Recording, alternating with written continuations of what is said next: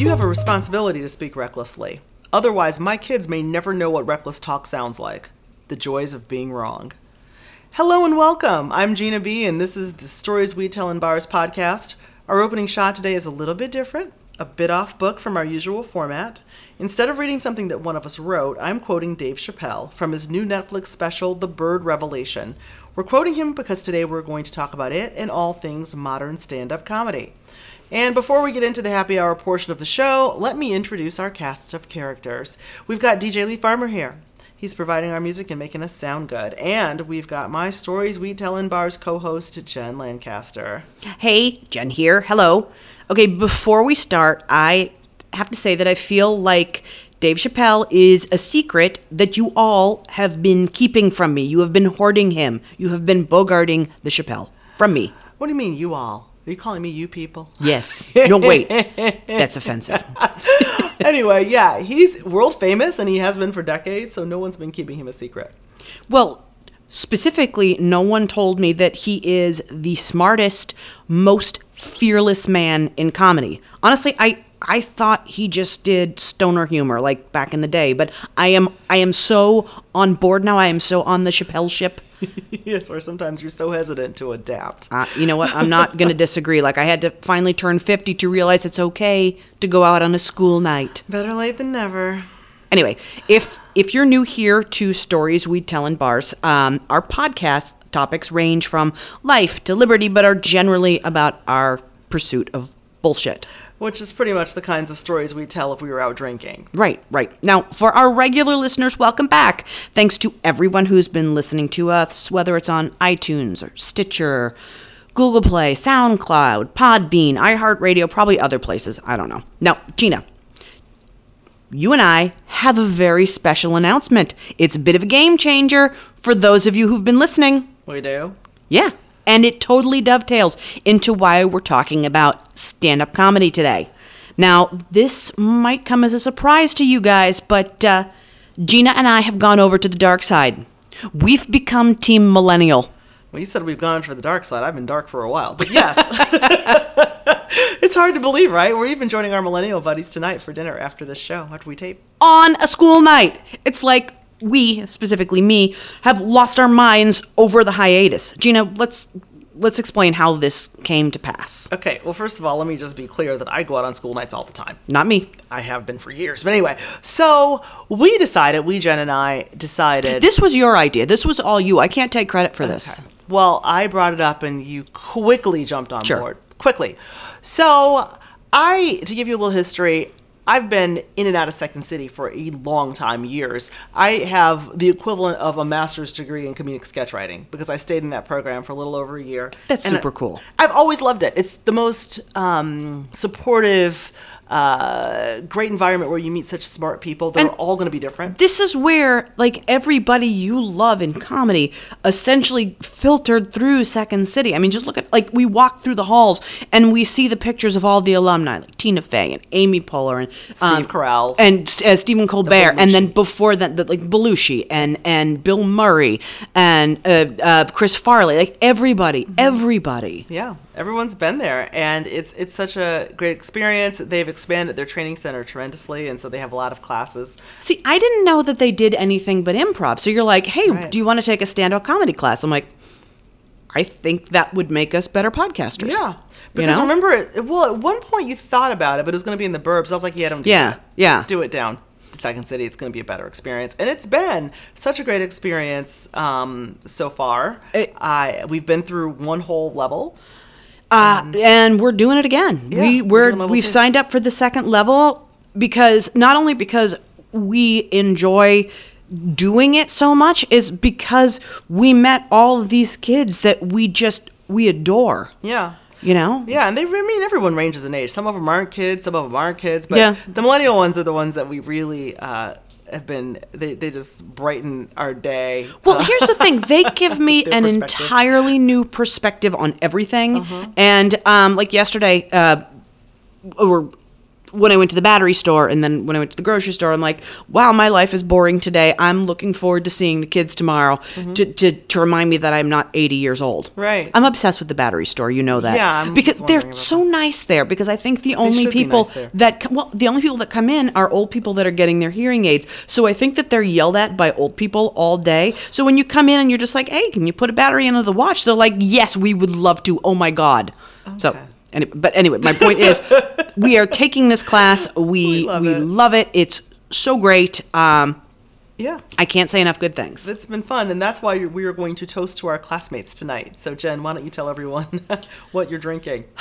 Again, it's New Year, healthy. I'm drinking Ice Mountain water that came, because we actually got subscribed to the water service. Oh, so me too. That's Yeah. right. That's right. We totally, okay. Yeah, I'm drinking the same thing. So you've got both of us completely sober doing this podcast, so I apologize in advance for my sobriety. Yeah. Yeah. So let's raise our glasses to all of our fabulous millennial friends and the perspectives they provide us. And the things that they say, like there was one line that was said over the course of the class. Someone was talking about going to Whole Foods and saying, was that Kevin or Max? Max. It was Max. Okay. Banana? He went to Whole Foods and was having a conversation with the cashier, and the cashier said, hey, can you believe the price of bananas? And he said, well, no, I am not familiar with the ebbs and flows of the banana economy.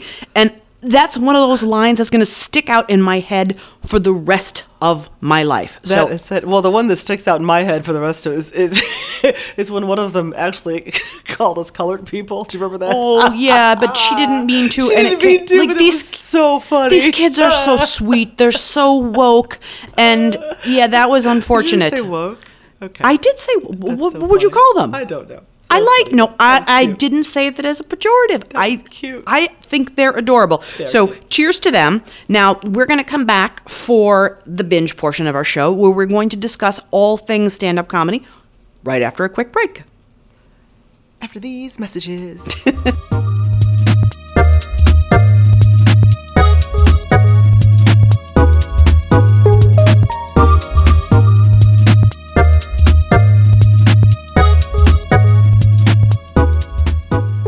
Hey, Gina B here with my co-host and cohort, Jen Lancaster, and this is the Stories We Tell in Bars podcast.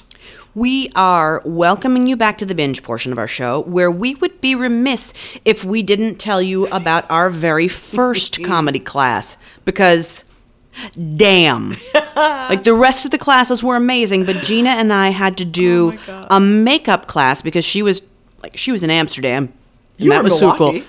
Yeah, and I was in Milwaukee. So Sexy. So Gina, what were your impressions of that first class? Well, we get there and we were waiting. Well, first of all, we had to figure out where to go. It was confusing. It was super confusing. The building is confusing, though. It's the like an whole of Escher Second painting. City is just insane. Like you're up and down stairs, etc. So there are all these half floors with. Exactly. The building was. Second City didn't originally occupy all of it, so they had to retrofit it to accommodate their expansion. So that makes sense. End up with this weird kind of hodgepodge of styles and floors. So anyway, finally we find the classroom. And there's a roster on it where you can see everyone's name. And somebody had there were a couple of names that were like East Asian. Yeah. You know, and we were trying to like figure out who's who. And then there's this guy standing there in like super, super long nerdy coat.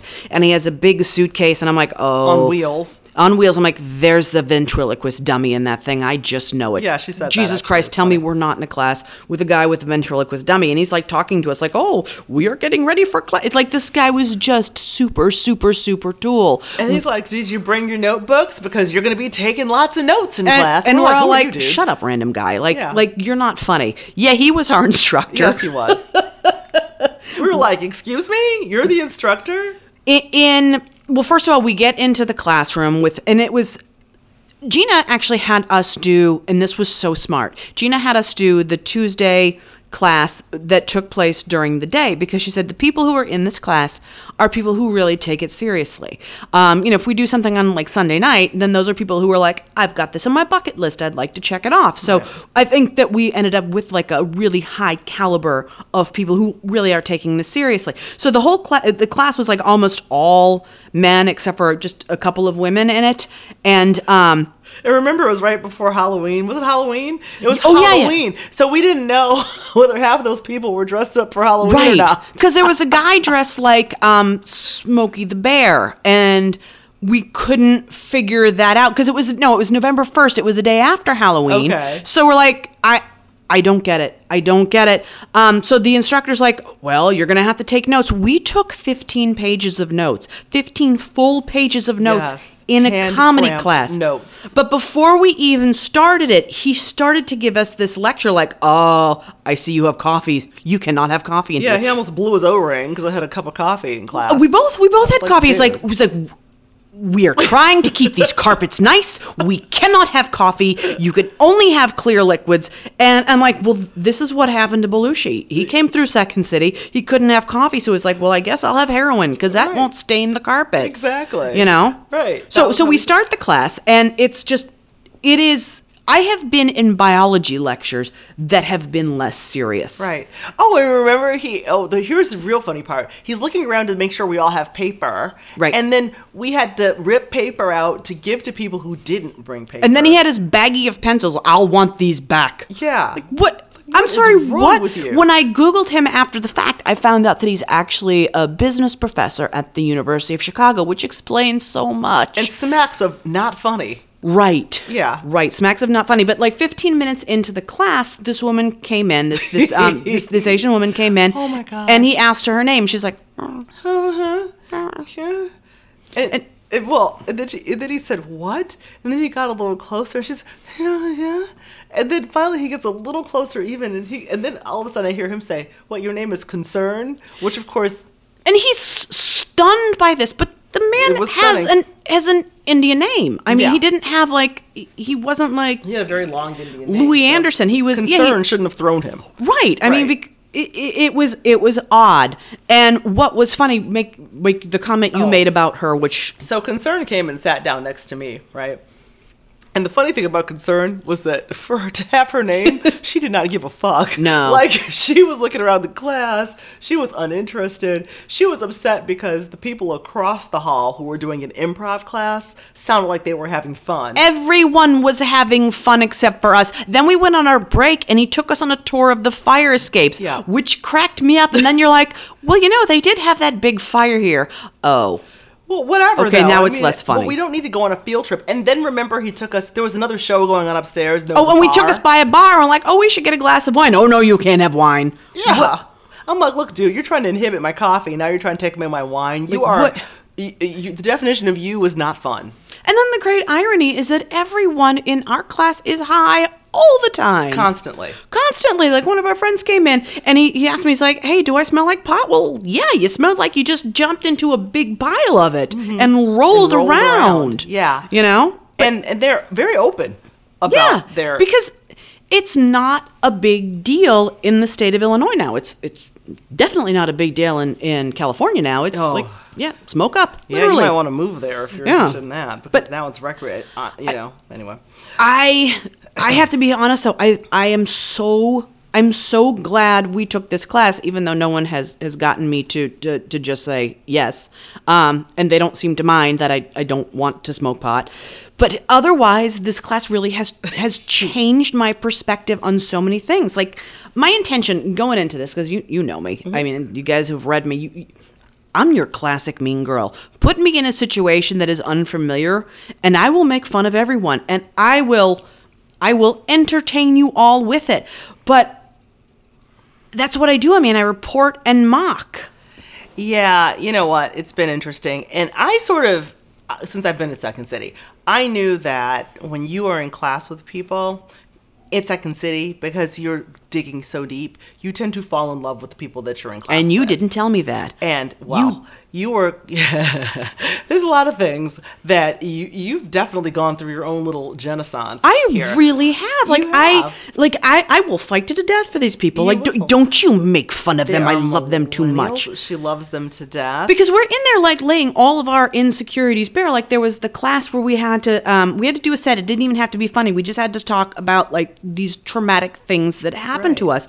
And we like, I'm gonna make fun of you now. No, I'm gonna Right, keep you your can't do that. secrets. Yeah, you know? exactly. Some of them were a little off-putting, but I mean, for the most part, you just end up having more compassion for these people Yeah, than anything. like I see the world from your perspective now, and that was really cool. Yeah, that was cool. And you know what, you guys, anyone who's listening who really, really, really knows Jen, you will be amazed to learn that we have a text group among the people that we're in class with.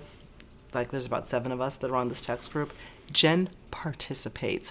I could never get Jen to even read a text message. No. One day I had to look at Jen's phone for some reason, and I noticed there was a text message that I had sent her 2 2 weeks years ago. earlier. Oh, No, 2 years. Was it 2 years? Oh, yeah, and I don't look at them. that you've never seen. But was I like, look at them there now. goes that note. But now she looks and she responded, and you sent a picture. I know. I didn't even know you knew how to do that. It's a whole new world. It was insane. It's a slippery slope that they have taken me down. Yeah, it's So lovely. no, that's probably one of the most valuable parts for me. What has been like the most valuable part of this experience for you? Just kind of getting. People always tell me, they're like, "Oh, you're so funny. You should do stand up." And I always maintain that I'm really way more conversationally funny than I am stand up on a stage and be funny. I could never have really seen myself getting up on a stage and doing that, and it's still not the most comfortable thing for me to do. But when you have done it, you've killed. I'm not sure that killed Well, is quite where we Fletch would are. beg to differ. Okay, well, I'm trying, and I'm getting over kind of the fear of getting up and doing He thought it. your stuff was. We had a performance. And he thought your stuff was the best. Oh, well, thank you. Yeah. Thanks, Fletch. I had fun doing it, though. I mean, I had to get over. It's gonna blow. It's gonna blow. No, we always have this beepy thing in the. At least we don't have the snow blower or leaf blower going tonight. Yeah, I know. It's too cold to blow anything outside tonight. Anyway, yeah, but no, I'm trying to get over my fear of it, and I think that it feels better as it goes. So Yeah. getting to know myself a little better is always a good thing. Yeah, yeah. Yeah, it's working for me. How about you? This has been okay. So the beeping has stopped. Stop. This has been good for my soul, honestly, because I am connecting with people that I would never meet, and now I can't imagine not having them in my life. I can't get over how valuable it has been to see the world from someone else's perspective. Now, from a career point, I don't know. That is more murky. I think my mind right now is still reeling from learning everything you can and can't say. Like, I'm not sure what to do now professionally because I'm editing myself so hard. I'm actually kind of amazed at how comedy has changed just in the course of my own lifetime. It just how things have changed in even the last 10 years. Like, look at movies. You could never put Superbad out now. Oh, no. We talked about Soul Man. how that Oh, would Lord never Jesus have Christ, flown. Soul Man. Take and you go back to the comics that my dad liked. When I was little, I'd go through my dad's records. Your dad was, I'm sure, listening to Richard Pryor He was and listening to Mr. George Pryor, Carlin. And Bill Cosby was even a little, well, we see how that turned out. But he was a little dirtier than you might think back in the day. And just... That was some foreshadowing. That was we didn't straight know. up. Or even the Dice Man. Remember Andrew Dice Clay? He was the most shocking thing we'd ever heard, and now he's actually kind of tame. He is tame. But Little people- Boy Blue, he needed the money. It's always my favorite. He tackled stuff. I mean, he tackled stuff, and you were allowed to make fun of things, but I don't ever think it was mean-spirited. Right. And now... Christ, I don't know where to draw the line now. Well, that's the you know? challenge. That's the challenge. I mean, there was this great article in The Atlantic a few years ago, and we'll post the link because it's really worth reading. The author was making the point about how humorless college students are right now. And it's the truth. They have no senses of humor whatsoever. Yeah. I mean, didn't you tell me that people like Chris Rock and Jerry Seinfeld won't even set foot on college campuses now? I did. And here's the thing. Even for the youngest comedians, a college gig is great according to the article. It pays really well, but I have to wonder if it's worth the trouble. Well, how so? Well, Caitlin Flanagan, not to be confused with Caitlyn Jenner. Haha. Completely different. Caitlin Flanagan, the author of this article, went to Minneapolis for this National Association for Campus Activities. What is that? Sounds super sucky. Basically, all the collegiate activity directors go to this thing, and they have a huge stand-up showcase. There are more than 350 colleges there with the intention of booking acts. Now that sounds kind of awesome. Like, it would be really cool. Yeah, but it's not, because the issue is that all these campuses, what they want is comedy that's risk-free, and the people who are booked are the ones whose comedy doesn't trigger or upset or trouble. I mean, listen, here's a quote from the article, okay? Okay. As I listened to the kids hash out whom to invite, it became clear that to get work, a comic had to be at once funny, genuinely funny, and also deeply respectful of a particular set of beliefs. These beliefs included, but were in no way limited to, the following. Women as a group should never be made to feel uncomfortable. People whose sexual orientation falls below the spectrum of heterosexuality must be reassured of their special value. Racial injustice is best addressed in tones of bitter anguish or inspirational calls to action. Muslims are friendly helpers whom we should cherish, and belonging to any potentially marginalized community involves a crippling hypersensitivity that must always be respected. That sucks, right? That's everything. Like, that's everything. So what you're telling me is they're not booking Andrew Dice Clay. No. And George Carlin built his career on colleges, but I can't imagine if he were alive today that any of these kids would book him. The article's author makes the point that this generation, which are Zillennials or Generation Z, and not our nice millennial buddies. I love that we have someone new to hate. I know, we do. And this Zillennial, or whatever the hell they are, they're the stick in the mud. They're the stick in the mud generation. The author makes the point that the generation... They're the ones, I get it, they're the ones who have ruined young adult. Like, yes, they are. They are the same ones who are just so triggered and angry by everything that it's really, really inhibiting free speech in books. It is, because our millennial friends have great senses of humor. They do. The Zillennials are the ones that we're having trouble with. So, that eradicates everything that we were talking about earlier. But the author makes the point that Generation Z has become so accustomed to having their whims and their affectations catered to that they can't take it when someone challenges their thought processes. They have to be constantly supported and championed, and every single joke has to be supportive and inclusive. This right here is why the green box of Cards Against Humanity sucked. Oh my, okay. If anyone plays Cards Against Humanity, which we do every Thanksgiving... It's been our tradition for 4 or 5 years now? Easily. Yeah. However long it's been out, we've been playing it on Thanksgiving, having a great time. And every year, we get whatever the new expansion box is, and it's always really funny, and it's topical. Exactly, because, we know all the cards and blah, blah, blah. So we were excited. We were. I went and bought, I did it, the green box. Okay. It's not your fault that it sucked. Yeah, but don't. If anyone's listening, just don't. Don't buy the green box. It blows. It was all, well, whatever. We can talk about it. It was so awful. It's traumatizing. It was people were afraid to make any sort of jokes except for dick jokes or jokes about the patriarchy. Okay, one of those, I guess, is fine, but 15 in a row? No. It was... No. It was even to the point where the dick jokes were so ridiculous that I was like, what is even... It's not even clever. It's just a dick joke. No, it's just... For the sake of it. Lowest common denominator. Yeah. Now, are you a Gaffigan fan? I don't really watch Gaffigan. Okay, well, he might be a little too albino for you. I mean, there's a... Yeah, but... When his show was on TV Land a couple years ago, he did an episode where he went to these underground comedy clubs, which are basically 3 20-year-olds standing around in a room. And when he finally went up and did a joke, one of them is we feel like punchlines are too confrontational. And here's the thing. He is vanilla. He is so vanilla. The punchlines are always at his own expense, and he is a master of observational comedy, like how he hates to stay at other people's houses and they smell weird, and is you guys making vitamins in here?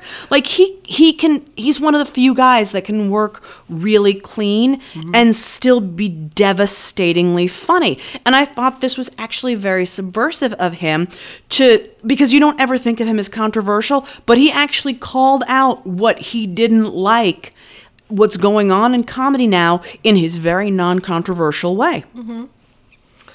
Well, a lot of comics are calling attention to it. Mm-hmm. Like, you hear Chris Rock and you hear, like, Chris Rock and Jerry Seinfeld, how Yeah. they don't go to college campuses. Yeah. It's because they made their living. Chris Rock will make fun of someone mercilessly. Yeah. And it's hilarious. Oh, but, yeah. But not to this new audience. No. It isn't. So what's the issue? Well, I think that comedy comes at a cost. Comedy stems from pain, and when you take away that element, there's something that's missing, right? Yeah. Comedy is tragedy plus time, right? That's Yeah. the equation. Yeah. So there's nothing behind it if there's no pain. I mean, Yeah. I'll laugh at a joke about Costco, but I'm not going to remember it. It's Right. just some dumb joke. Right. No, Fletch and I, like, we have been big comedy fans forever, and we both still quote lines from Dennis Leary's No Cure for Cancer, because it's one of the greatest things I've ever heard. I mean, it was so unbelievably memorable. Like, his edge is what made him funny. Mm-hmm. And I think that's why you see him doing other stuff now. Yeah. It's just not fun. Right. He has he had a very good edge. But, to finish up with Flanagan's article, what's really scary is that if a comic comes on stage and ends up saying something that offends the collegiate audience, despite their best efforts, there's hell to pay. How so? These kids call the comic's agent, the student activities director, in every college where the comic's supposed to appear next, and it's scorched earth policy. That's insane. If you don't like it, that's one thing, but that doesn't mean that they shouldn't exist. So what does Generation Z find funny now? Dick jokes. I don't understand what's going on. I think one of the things that people maybe don't realize is that on the whole, comics are not inherently the happiest people.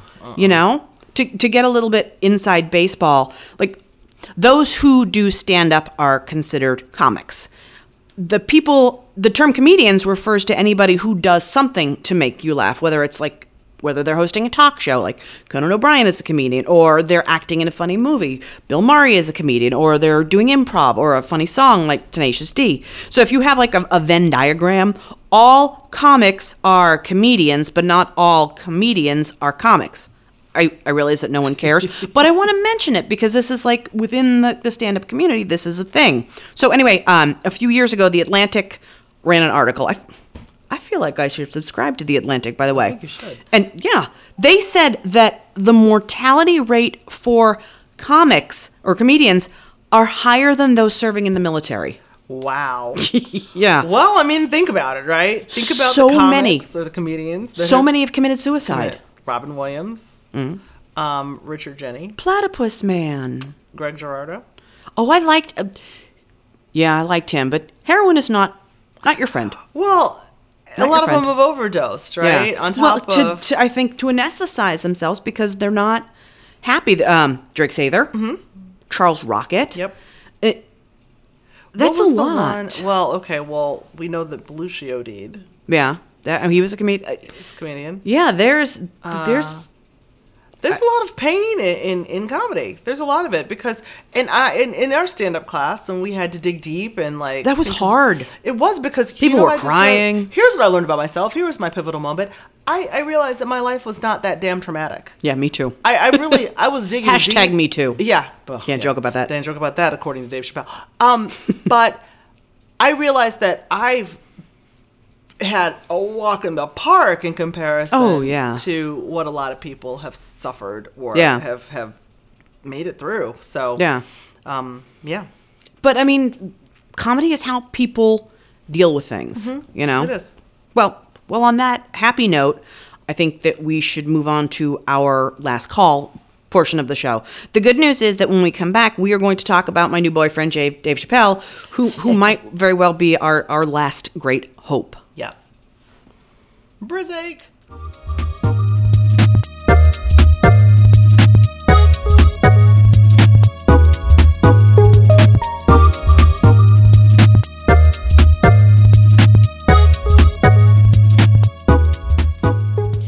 Welcome back to Stories We'd Tell in Bars with me, Jen Lancaster, and my partner, Gina B.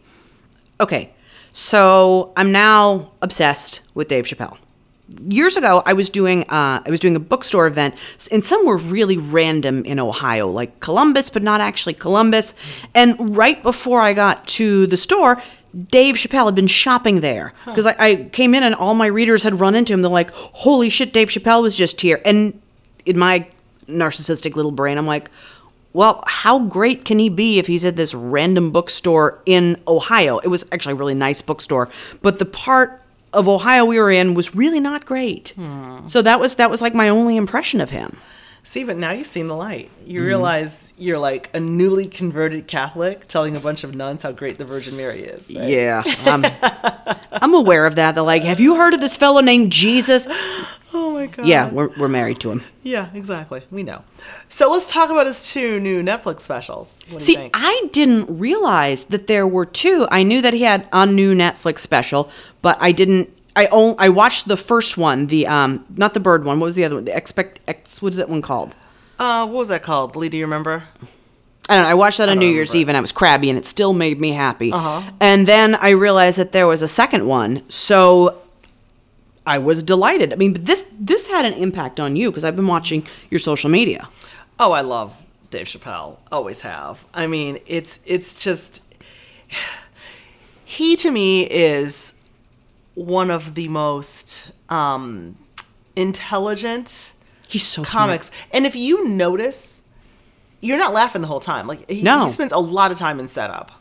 I mean, he's really more spoken word, you know? Well, okay, spoken word without that annoying sort of cadence. But yeah. I mean, yeah. Well, spoken word like Henry he's Rollins is giving spoken more, word. Right, exactly. He's giving more speeches that Yeah. happen to have funny parts, Yeah. but he's delivering a message. But not everyone shares our opinion. He's getting a lot of backlash from That is so surprising. I mean, because the things he's saying are really common sense, and he's just trying to explain like his thoughts on things. Like he made the point. He did this whole thing about transgenders in a special that had come out before, and maybe I'm not sensitive because I'm not transgender. I certainly support transgender people. I am very concerned for them because they have such a high suicide rate. It has to be hard. Mm-hmm. I get it. So maybe I'm just not being sensitive enough. But I didn't think he said anything that was terrible. And he made the point, like, it shouldn't have been easier for Caitlyn Jenner to change her sex than Cassius Clay to change his name. Absolutely. Like, oh... That's true. That was, I mean, because I think what he's really doing is taking a big finger and pointing it at society saying, this is fucked up. Right. We can't talk about this, but this is fucked up. And I have so much respect for that, you know? Yeah, I mean, he's very good at illustrating, institutional racism and, just kind of the obvious. I mean, it's not obvious to a lot of people, which that's kind of the problem, which is what he's pointing out. Well, and here's the thing, like we had dinner with our friends last week, and we were talking about the minimum wage, and I didn't know that the minimum wage was initially set up because of racism. I had no idea.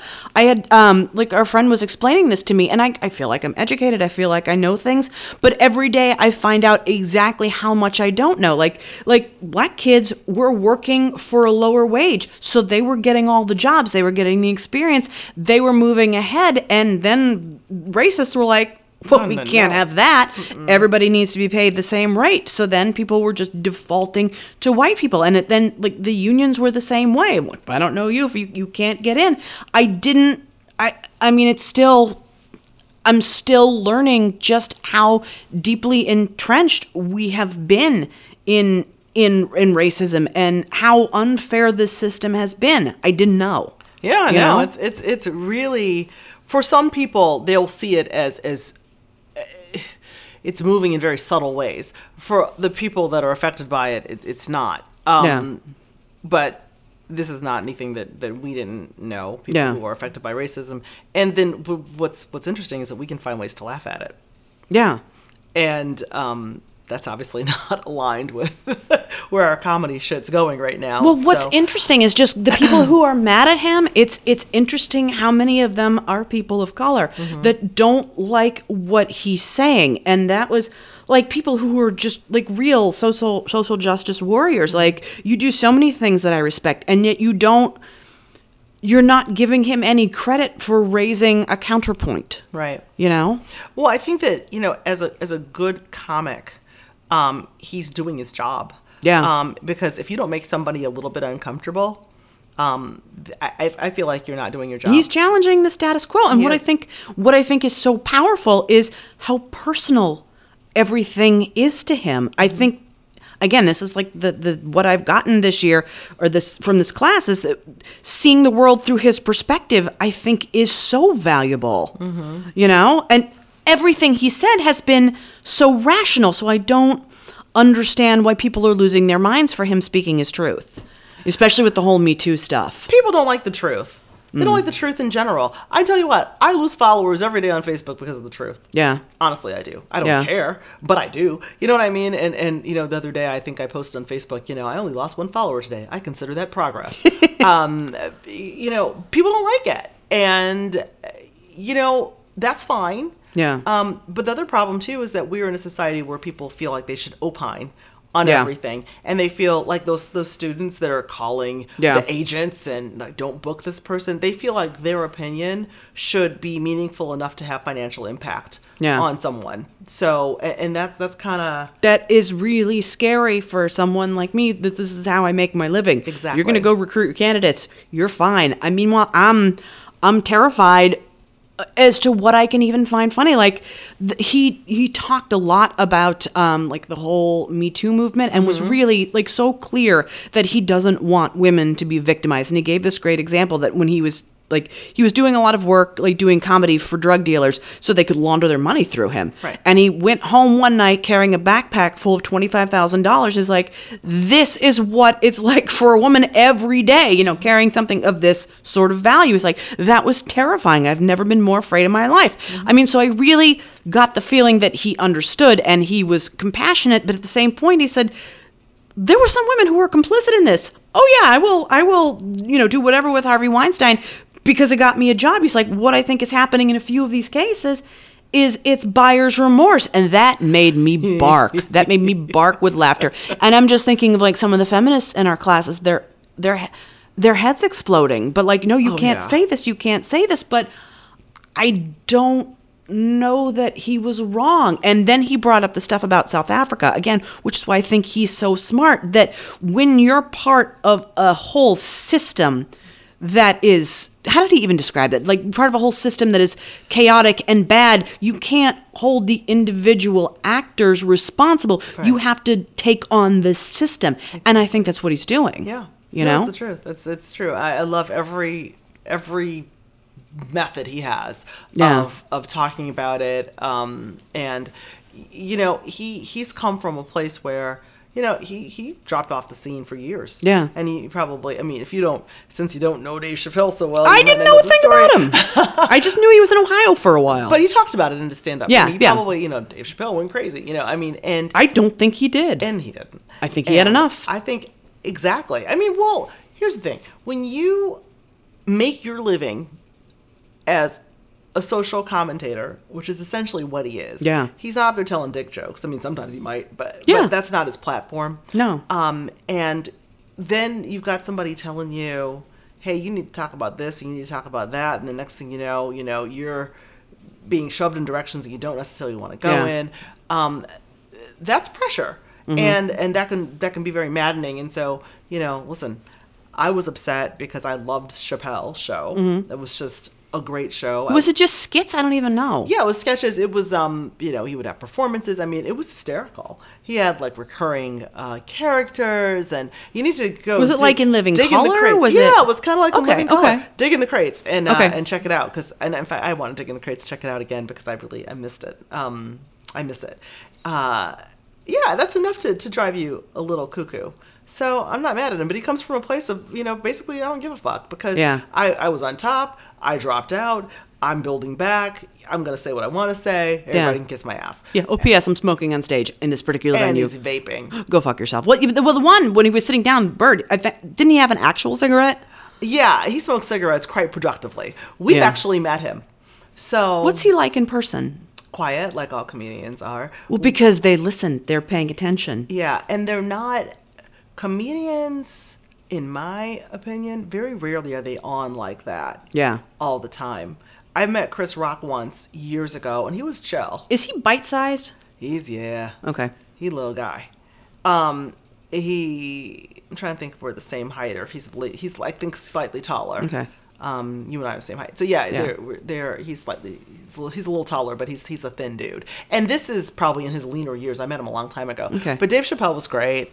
Nice guy, smoked quite a bit. So you never know what he's really vaping up there. People vape cigarettes. God bless. My cousin vapes cigarettes all the time.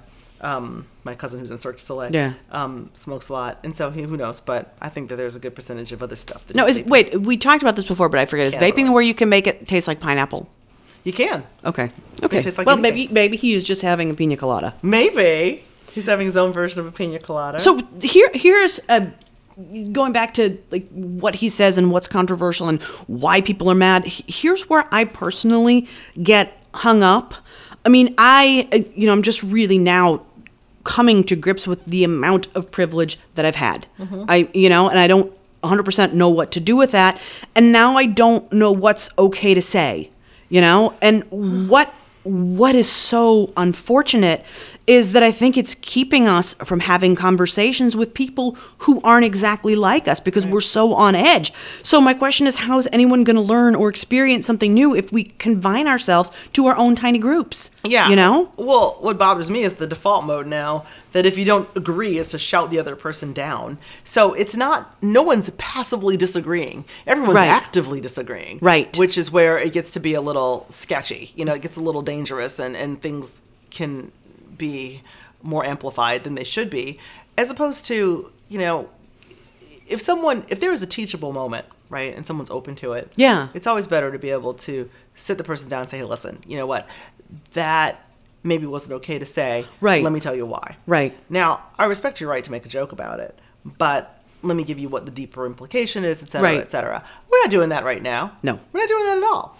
You're wrong, and you're branded a whateverist, and that's it. Exactly. You're a sexist. You're a racist. You're a misogynist. And I don't even know that you have to say something derogatory about somebody who's other than you. If you even mention it, then it's your whatever. Exactly. By even acknowledging it exists. So. And you can't be. How do I put this? You can't care about everything, right? Yeah. You, a person. You have your own set of issues that you care about. Right. And it's fine. It's okay. Is it just what hill you want to die on at this point? At this point, no one's going to not let you die on their hill. Yeah. So people will say, oh, well, I don't like you because you don't understand, the feminist viewpoint. Right. Well, bitch, I don't have the feminist view. I mean, right. I'm supposed to be all on top of that. I've got this other piece of my life that I'm trying to live. It's like you can't care about everything. So instead of assuming that a person knows and don't care and doesn't care, then why can't you just assume they just don't know? Right. And maybe this is a teachable moment. Well, like the first night we went out to dinner with this girl in our class who was a lesbian, the first thing she did was order fish tacos, which cracked me up. And then I'm like, oh my God, can I say that? She's like, yeah, it's fine. I'm cool with it. This is, it was funny. Right. It was funny. And she was talking about like, oh, every lesbian in the world drinks the Lagunitas IPA. And then there was a guy ahead of me in the grocery store a week later. I'm like, he must be a lesbian. Mm-hmm. And I'm like, I can't even say that out loud because no one knows the context to this. And this woman is someone that I really like and that I want to support. And I think that she's going to be huge in comedy because she's so talented and she is. And she's so confident. See, the difference is she is super confident in who she is. And so any little joke you're going to make about fish tacos doesn't really matter to her. Well, and that's her set too. Yeah. I mean, it's so I don't know where the line is. I don't know what's okay and what's not okay. Like our text group, we had a bit of a kerfuffle because somebody made a joke and it landed badly and then it turned into a thing. Oh, it's a thing. Oh, it's a thing. And it escalated. And I'm just watching my phone. It escalated so quickly. How did this get here? I mean, it got. Well, in the day it took me to check my phone, it went bananas. Well, first of all, okay, I love texting just as much as the next person.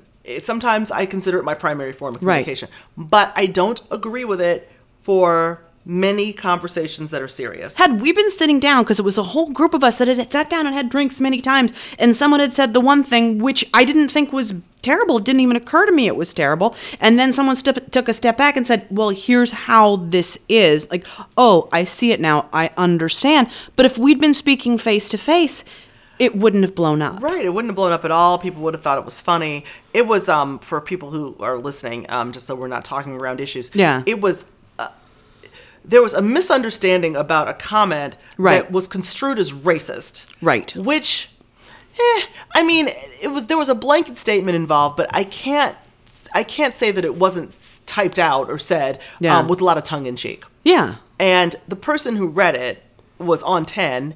And I don't know what was going on in his day or whatever, but he took it. And it's someone we like so much. And we love him to death, but it was amplified when it didn't need to be amplified. And then he ended up insulting an entirely different person. Right. Who didn't have anything to do with the previous conversation. So it's like this 7-person text message, and it all got crazy. And then it was a shitstorm. It was a complete shitstorm. And so the whole time I'm like, this is why I don't text. This is, and you were validated. You're ruining it for me. It was ruined. It was ruined because we really had a harmonious group. Yeah. And then one comment. But it was also, if someone had just taken a step back and like, okay, let's make this a teachable moment. Here's why this isn't okay. Exactly. You know? But I think the person who took it to the high level was not about to come down off of that. No. I think that he had gotten to a place where he was way too excitable and too excited.